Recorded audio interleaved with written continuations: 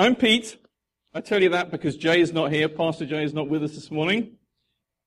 Well, it's lovely to be with you this morning. It's always great to be with you, in fact. And we're in our series called Invisible Made Visible. And we're going to continue this morning. And this one this morning is called King of Kings. The topic is King of Kings. So Jay gave me this topic, he said. I can make jokes about Jay because he's not in the room. Don't tell him. He said, because I was brought up living under a king. I'm British, you understand.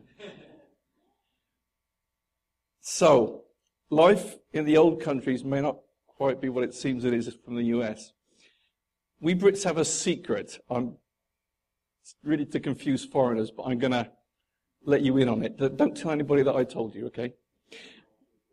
All right. We call it the United Kingdom because it's neither united nor a kingdom. You see, it's all in the irony, isn't it? Tricky stuff. It's neither united nor a kingdom. You'd be closer if you called it the disunited queendom.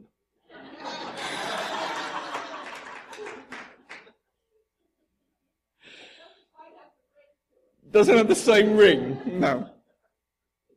There you go. Irony is very important in the UK, and some people tell me that, you folks don't follow it quite the same way. But there you go. So I'm going to summon all the blue blood I have in my veins, which is very, very, very little, and try to talk from strength about living with a king. So I was thinking this week about what it's like living under the Queen, or Parliament for a Brit.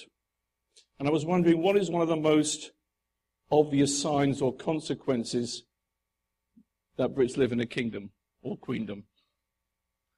My answer isn't very encouraging. The most obvious thought I had was taxes. Taxes. So you complain about the IRS, but you need to be thankful you're not subject to Her Majesty's Inland Revenue Service. In the US here, at least you get to choose your tax withholding. Not so in the UK. The tax man tells you what your withholding will be, and he has the power to change it without you agreeing, and frequently does. And then you have to go and call him and argue back that it's unfair and unreasonable, and if you're lucky, he might change it. It's all very dictatorial and bureaucratic, horrible. I remember one occasion when I was last working in England, when the tax office decided that they were going to change the tax code, the withholding code, of all the employees in the organization because they thought they had found an error in the way a medical benefit was being reported. So they changed everybody's code. And then the HR group finally got the tax office to agree that that was wrong, that they did it wrong. But the tax office refused to change it back unless every single employee called them individually and requested it. Doesn't that sound fun? Such is the tax office. So at least this morning we're going to rejoice because the King of Kings does not have a tax man. All right? Hallelujah. Or at least if he has a tax man, he hasn't caught up with me yet.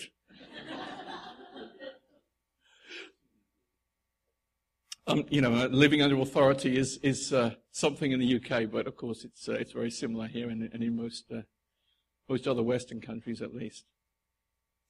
So, let's think in a different direction for a few moments. Jesus. If I tell you to think about Jesus, what's the first picture that comes into your mind? Does a picture come in? The cross, okay. A baby, good.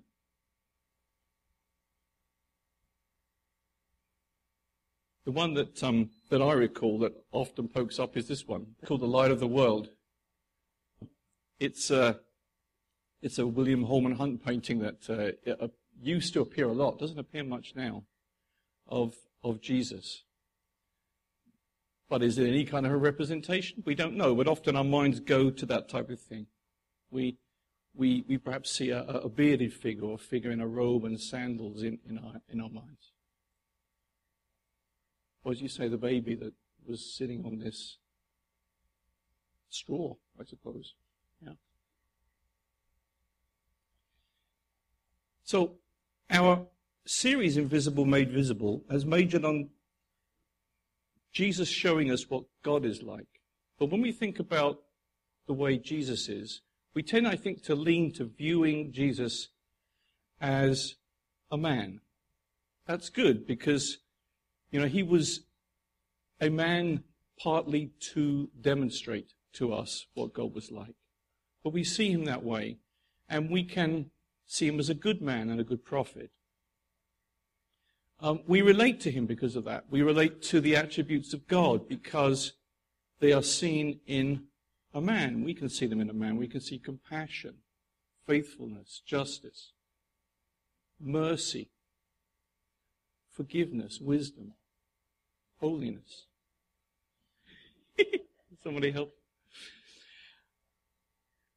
But my concern is that only gives us a part of the true picture, and I wanted this morning to try and think about this a little differently. So, for a moment, I want you to kind of be in the shoes of John, the disciple, and think of this from John's perspective for a moment.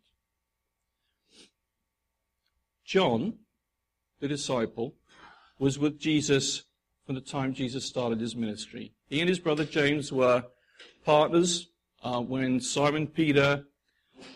When Jesus came to Simon Peter, you remember, and the boat was filled with fish and that episode, and they were around at that time. And then Jesus called John and James, his brother, directly. And in Matthew's Gospel, it gives us that account. It says, and going on there, he saw two other brothers, James the son of Zebedee and John his brother, in the boat with Zebedee their father, mending their nets, and he called them. Immediately they left their boat and their father and followed him. But who was John following at that time? What caused him to drop his livelihood and to follow Jesus? I think at that time John was following a man. He saw a man who he considered a rabbi, their rabbi, a religious teacher, a teacher with potential. And he followed him. He followed him for perhaps 3 years. He walked with him every day. He ate with him. He lodged with him. Probably knew his parents and childhood. He saw his joys, his excitements, his anguish, his tears. Really nothing that Jesus did would have passed John by. John was his close friend. He was the closest with Peter and James, and he went all the way to the end. He was sitting beside Jesus at the Last Supper and witnessed the betrayal. He saw the authorities take Jesus, sentence him to death, and even without Jesus raising really a defense. This is what John saw. He was near the cross with Mary, Jesus' mother, when Jesus and Jesus put his mother into John's care. He said, it says in John, when Jesus saw his mother there and the disciple whom Jesus loved standing nearby, that was John. He said to his mother, "Dear woman, here is your son." And to the disciple, John, he says, "Here is your mother." And from that time on, this disciple took her into his home. So John was right in the thick of everything that was happening to Jesus. And I'm sure he learned a lot from this man. I'm sure that this man taught him incredible things. We know that happened. But then he wrote this, and these will be familiar words to you, but this is the beginning of John's Gospel. He wrote this: "In the beginning was the Word, and the Word was with God, and the Word was God. He was in the beginning with God. All things were made through him, and without him was not anything made that was made." Later on in the same chapter, he says, "And the Word became flesh and dwelt among us. And we have seen his glory. Glory as the only Son of the Father, full of grace and truth." This is John writing about his friend, about the man Jesus that he knew, that he followed to the cross.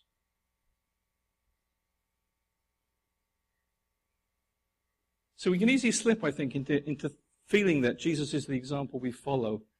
And I want to just make sure that we challenge that this morning, because you cannot be a Christian and just believe that. You cannot be a Christian and believe that Jesus was just an awesome man. And if you go there, you don't have a Savior. And you're dead in your sins and you're separated from God. John lived with Jesus from the beginning of his ministry, and he was the closest to him of any of the disciples. But he doesn't describe him as a good man. He starts his gospel with the conclusion which is profound. Jesus is God. Jesus is Creator. Yet he dwelt among us. That's incredible. So let's move on a bit. John also had a vision on the island of Patmos many years after he walked with Jesus. And it's recorded in the Bible in the book of Revelation, which we don't read so often because it's complicated. At the end in Revelation, he records a vision of Jesus. He says this: "I saw heaven standing open, and there before me was a white horse, whose rider is called Faithful and True. With justice he judges and makes war. His eyes are like blazing fire, and on his head are many crowns. He is dressed in a robe dipped in blood, and his name is the Word of God. On his robe and on his thigh he has this name written: King of Kings and Lord of Lords." King of Kings and Lord of Lords. This same Jesus is King of Kings and Lord of Lords. And he is the Word of God. It says in that verse, he is the Word of God that John wrote about in his Gospel. The Word of God, King of Kings and Lord of Lords. And that is the Jesus that we follow, that John knew. King of Kings and Lord of Lords. And we'll get to it later, but we have to ask, do we truly believe that? Do we truly live in the light of it? John records another declaration of Jesus as King in John chapter 12, and it's quite different. But in some ways I like this better because it declares the nature of the kingdom. Let's read that bit together. This is in John chapter 12, verses 12 to 14. It's page 747 if you want to use those Bibles down there in front of you. I've got a few verses this morning to go through. Next day the crowd had come from the feast, that was the Passover, heard that Jesus was on his way to come for the feast. heard that Jesus was on his way to Jerusalem. They took palm branches and they went out to meet him, shouting, "Hosanna! Blessed is he who comes in the name of the Lord. Blessed is the King of Israel." Jesus found a young donkey and sat on it. You know, Zechariah had written a few hundred years before, in Zechariah 9:9, he wrote, "Rejoice greatly, O daughter of Zion. Shout, the daughter of Jerusalem. See, your king comes to you, righteous and having salvation, gently and riding on a donkey, on a colt, the foal of a donkey." And this is that event. And Luke records some additional detail. He says this: "Some of the Pharisees in the crowd said to Jesus, 'Teacher, rebuke your disciples.' 'I tell you,' Jesus replied, 'if they keep quiet, the stones will cry out.'" The stones will cry out. I don't think he was exaggerating. This was so reversed that even a stone would cry out to give recognition to the King, to the King, to the King who is humble and riding on a donkey. This is the culmination of God's story. This is his salvation. The King is coming, riding on a donkey. Jesus, the Word of God. All things were made through him, and he is there, riding on a donkey.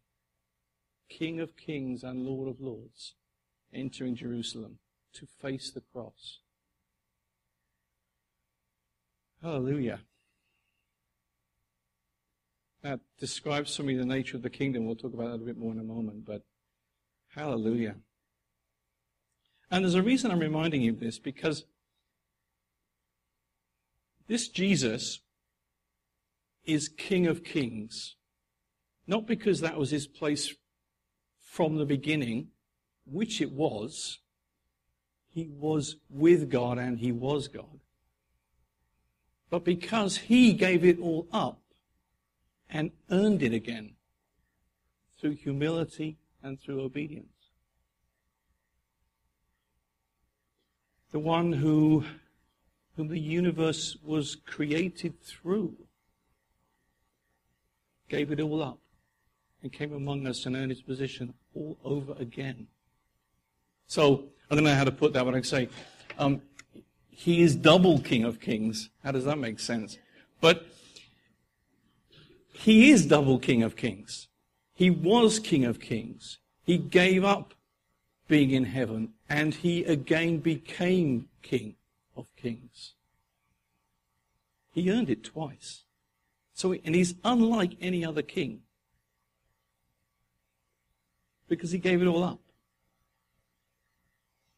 So when I think about this, mine automatically goes back to the words in Philippians 2. So let's just read them together and remind ourselves of them again. In Philippians chapter 2. Says this: "Your attitude should be the same as that of Christ Jesus, who, being in the very nature God, did not consider equality with God something to be grasped, but made himself nothing. Taking the very nature of a servant, being found in human likeness, being found in appearance as a man, he humbled himself and became obedient to death, even death on a cross.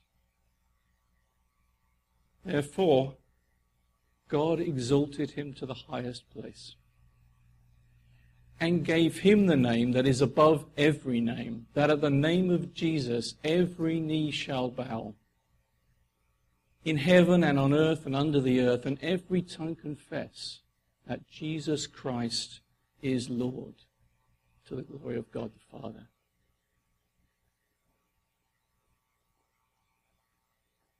Because of that, therefore, God exalted him to the highest place. King of kings and Lord of lords. That describes our King. are very, very different to earthly kings that we may have learned about in history books. He is the ultimate servant of his people. He gave up his position with the Father. He lived among us. He was persecuted and killed so he could open this way for us back to God. King of Kings. We can call him the servant king. I don't think that was one of our topics that we got to, but the servant king. He reigns and we worship him. And we should worship him this morning. So, if we have a king, moving on a little, the King of Kings, let's ask, where is his kingdom? What is his kingdom? Because certainly a king has a kingdom or has an entitlement to a kingdom. That's obvious. So what is that kingdom like? As a child, at Sunday school and at school, I think I learned the Lord's Prayer. I'm not sure how that works for folks nowadays. The Lord's Prayer that was most easily found in Matthew chapter 6 starts like this. This is Jesus speaking. When you pray, do not keep on babbling like pagans, for they think they will be heard because of their many words. But do not be like them, for your Father knows what you need before you ask him. This is how you should pray. Our Father in heaven, depends on which translation to read. Our Father in heaven, hallowed be your name. Your kingdom come. Your will be done on earth as it is in heaven. You've all prayed that many times, I'm sure. I certainly had. I prayed it many times as a child, and I hadn't really any idea what it meant. I think maybe my picture was of a cloud and the kind of a Disney castle-looking thing on top of the cloud. I don't know. As a child, how do you understand what the kingdom of God means? Your kingdom come. And, were we asking God to end the world and replace it with his kingdom? Were we pleading with God to come and sort us all out? It just wasn't clear. And I think, even after I accepted Jesus as my Savior, that wasn't clear to me. It's still it still can be a confusing concept. And thoughts like, well, if he's king, if he's really king, why doesn't he just come and conquer everything? And all these people and things that are happening that are not according to his will, just get rid of them. It's done. Why? Well, what is going on? So, kingdom of God, for me, it's one of those spiritual sounding things that is easy to say, but not so easy to explain or to understand. One of the ministries of Jesus was to make the kingdom visible. And there are a lot of parables that he wrote about the kingdom. We're going to touch on a few of them in a moment. My favorite kingdom parable is probably this one. It's found in Matthew chapter 13. Kingdom of heaven is like a grain of mustard seed that a man took and sowed in his field. It's the smallest of all seeds. But when it is grown, it is larger than all the garden plants and becomes a tree, so that the birds of the air come and make nests in its branches. And it's this revelation that God sows an innocuous thing that appears to be too insignificant to bother with. A tiny seed. It doesn't register on worldly scales as important or significant. But it has power we don't understand. It has power we don't understand. And the seed grows and it doesn't stop growing, and there's no stopping it. And by God's strength it becomes a source of shelter and rest and life and salvation for many. And many of you have found a place to nestle in those branches. Most of you, I think, nestling in the branches that is the kingdom of God, that has grown to provide shelter and help. What is it? Many years ago, I was listening to a message, and the speaker said this very simply: His kingdom, God's kingdom, is where God rules and reigns. That's it. And I thought about that for a long time, but that transformed my thinking at that time. The kingdom of God is where God rules and reigns. We look for where his rule is truly acknowledged. Then you're looking at his kingdom. Not about dominion or right, but it's about submission to his will. The kingdom of God is where God truly rules and reigns. So we know that's true of heaven. We know that's the way heaven is.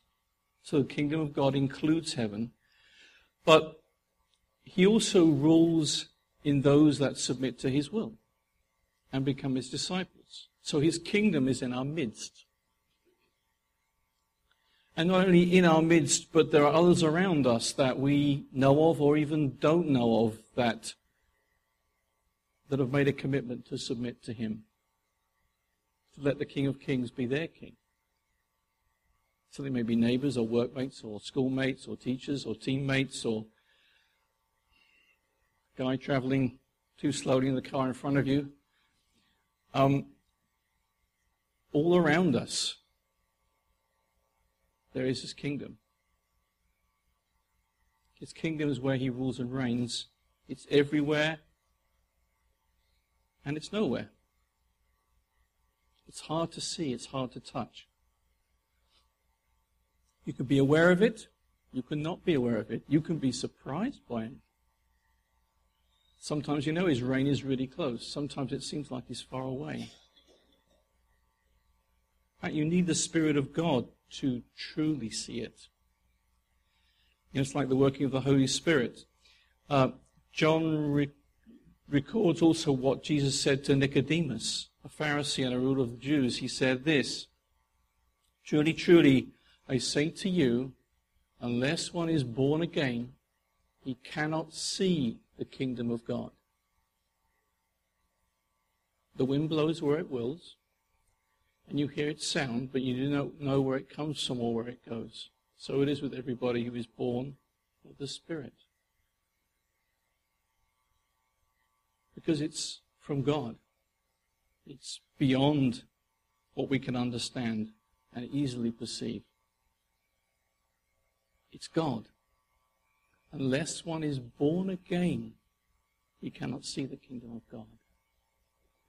I pray you can all see the kingdom of God, and that your knowledge and understanding of it grows and grows and grows, just like that tree.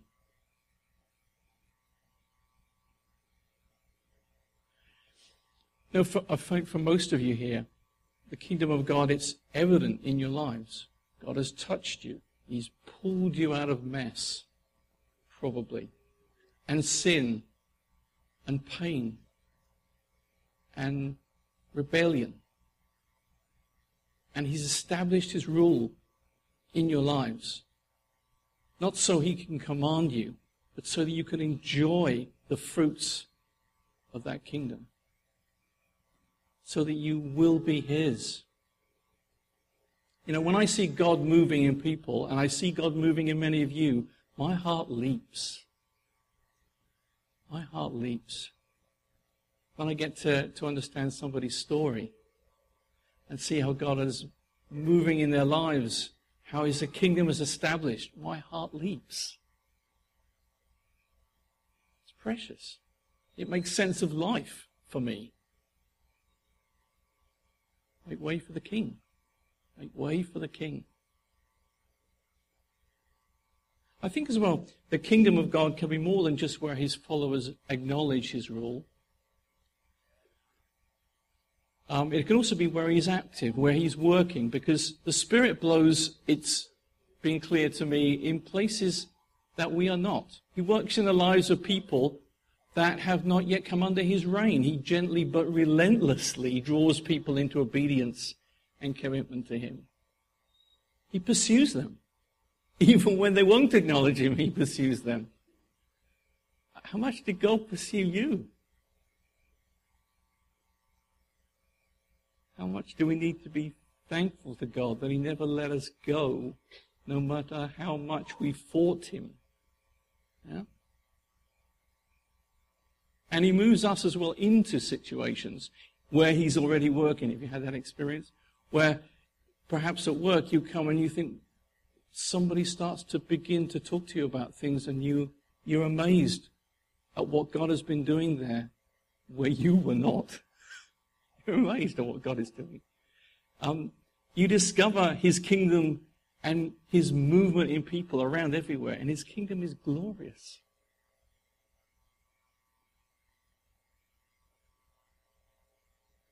Jane encouraged us last week to ask God, what next, Lord? What next, Lord? And then to listen. That's how we need to be. Kingdom of God is ethereal. It's something you can't put your hand on. And you need God's Spirit to discern it. But as we ask him, he shows us where he is going and where his kingdom is.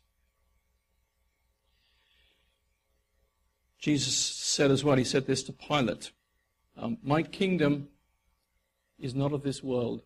If it were, my servants would fight to prevent my arrest by the Jews.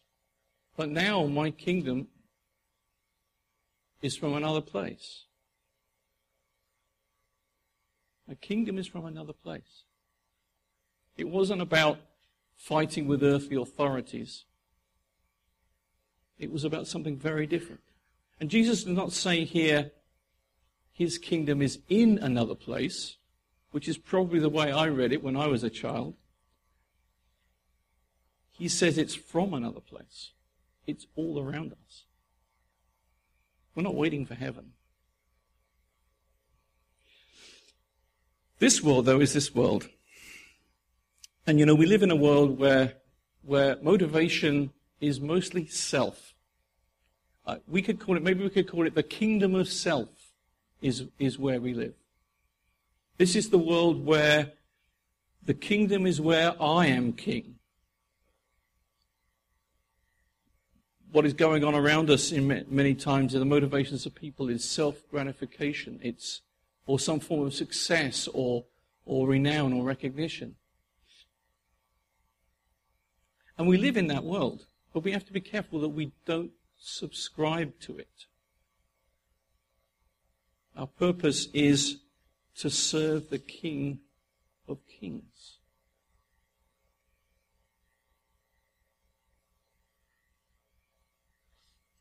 A question that keeps coming back, and maybe it's on your mind, is why hasn't this all happened then? We talk about Jesus being King of Kings. We talk about him having ultimate authority over all things. And we talk about his kingdom. But yet around us we see this other kingdom. We see the kingdom of self, as I just called it. So why doesn't he just come and establish his sovereign rule? Why are there any more choices? Why not just do it? Jesus told another parable.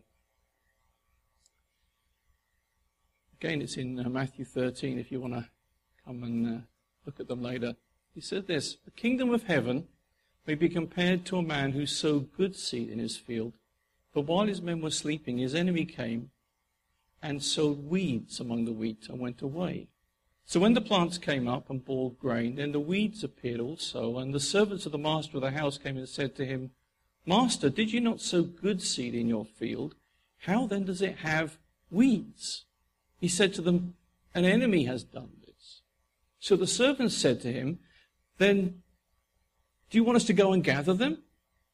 But he said, no, lest in gathering the weeds, you root up the wheat along with them. Let both grow together until the harvest. And at harvest time, I will tell the reapers, gather the weeds first and bind them and in bundles to be burned, but gather the wheat into my barn. So interpretation of a parable is never certain unless Jesus explains it. But I think what he's saying is the world has to continue as it is for now. There has to be the wheat and the weeds, and both have to grow together. And only when the harvest has come, when the world comes to an end, can these two be separated. So we can say there are two kingdoms now. There is the kingdom of God and the kingdom of self. And the two exist in this world as we live.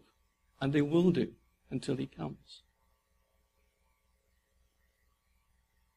We belong, though, in only one. We must always be careful that we're only in that one. So what is our responsibility? Jesus told us to pray and ask, thy kingdom come. We read that in the Lord's Prayer.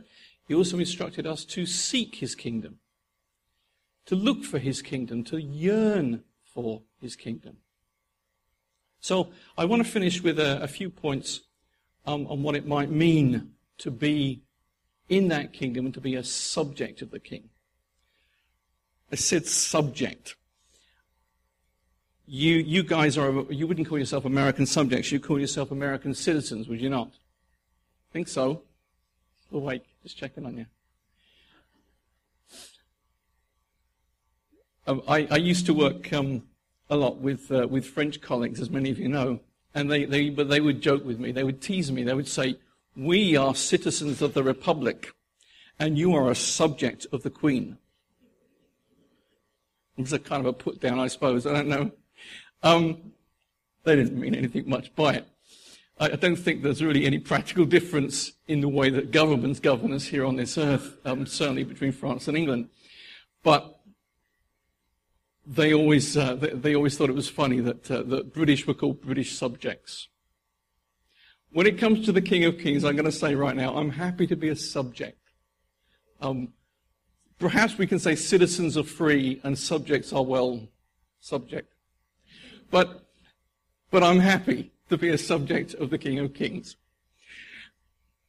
So as a subject of the King of Kings, we have a few expectations. The first thing I have is we worship and revere the King. Revere means have great respect for. We worship and revere, we have respect for the King. So, if we're meeting an earthly king or queen, if you were meeting one, how would you behave? For the Queen of England, you need to be very careful. I've never met the Queen of England, I'm quite safe. You must address her as Her Majesty the first time you address her. And then after that, you must call her Ma'am. Rhymes with jam. Ma'am. Right? You must not speak unless you are asked a question.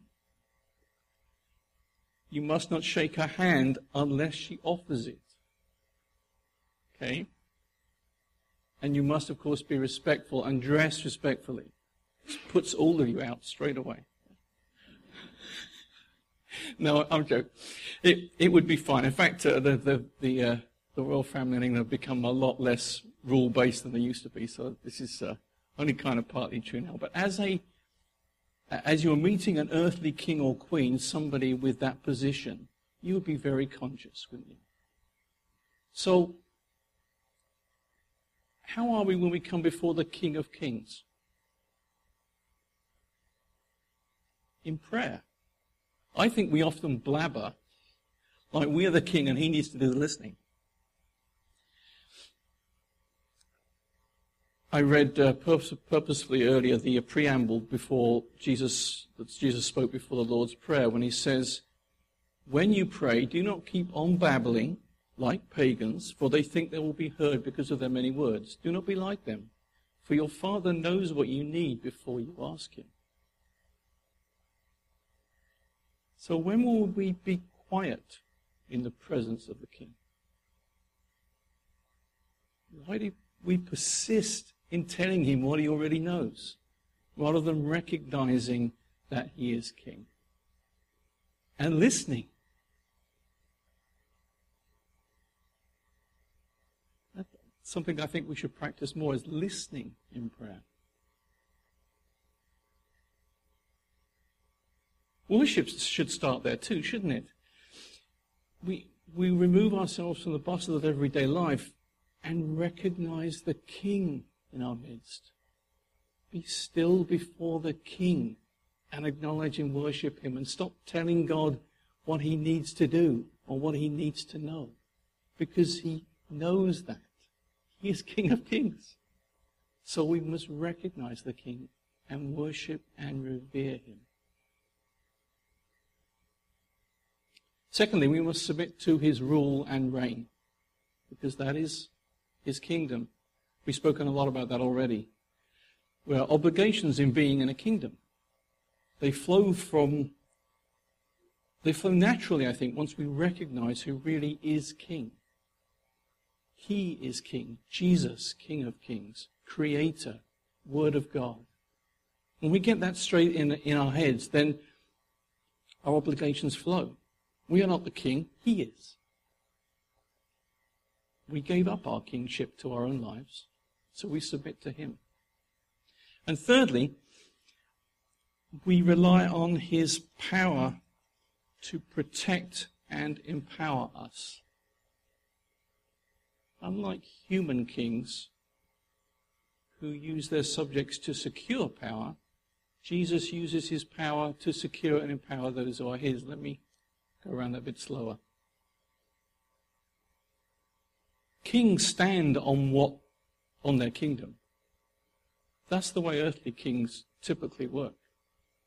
The more subjects they have, then the stronger they are. The more people they can put into their armies. That they stand on those people. That gives them their position. That is not Jesus, is it? That is not Jesus. He is the opposite. He sacrificed himself to make us strong. He is the name above every name already, and he empowers us to be his people, born and empowered by his Holy Spirit. His kingdom is built on humility and on sacrifice. So it's upside down. He's not going to leave us behind on the battlefield so we can go away and seek a greater glory. He's the opposite. He will empower us to do his work and protect us from the enemy. And if we believe this, then it helps us, doesn't it, to lay down our own kingdoms and to put those aside and to be part of this kingdom, this glorious kingdom that Jesus has. And that kingdom is eternal as well. Everything else blend. The kingdom of God is forever. And lastly, one more. We value his kingdom as subjects of the King of Kings. We value his kingdom as precious. And we seek it everywhere and with everyone. That's our prayer. Thy kingdom come. Thy kingdom come. Lord, show me where you are, what you are doing, where you are moving. Show me what's next. Let me see people as you see people. Let me see your kingdom growing. Let me be part of that.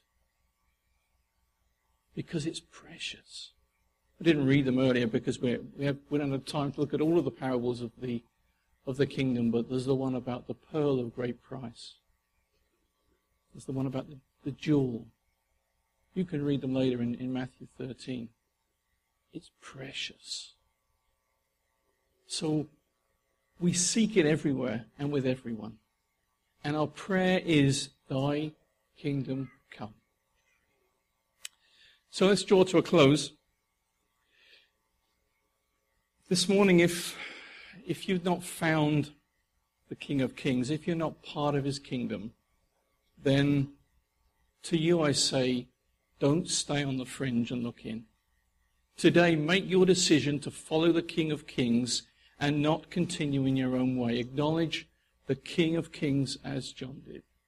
Accept Jesus as Lord, your Lord and Saviour, and get introduced to the joy of the kingdom.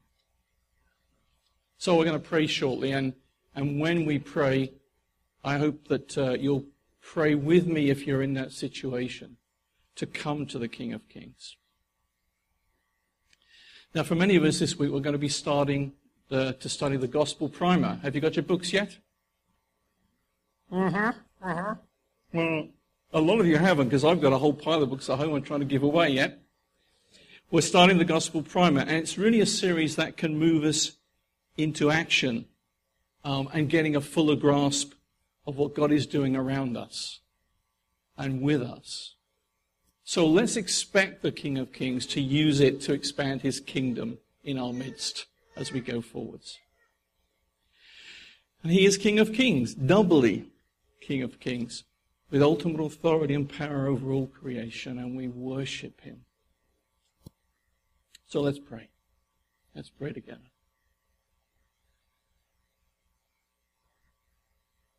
Lord, we are quiet before you, because you are King of Kings and Lord of Lords, and we are nothing before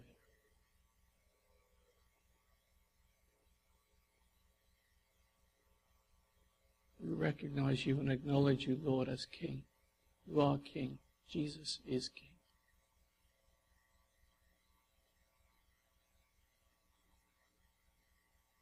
Lord, we ask that you'd continue to come and inhabit your people and build your kingdom. We pray as you asked us to, your kingdom come. And we worship you this morning.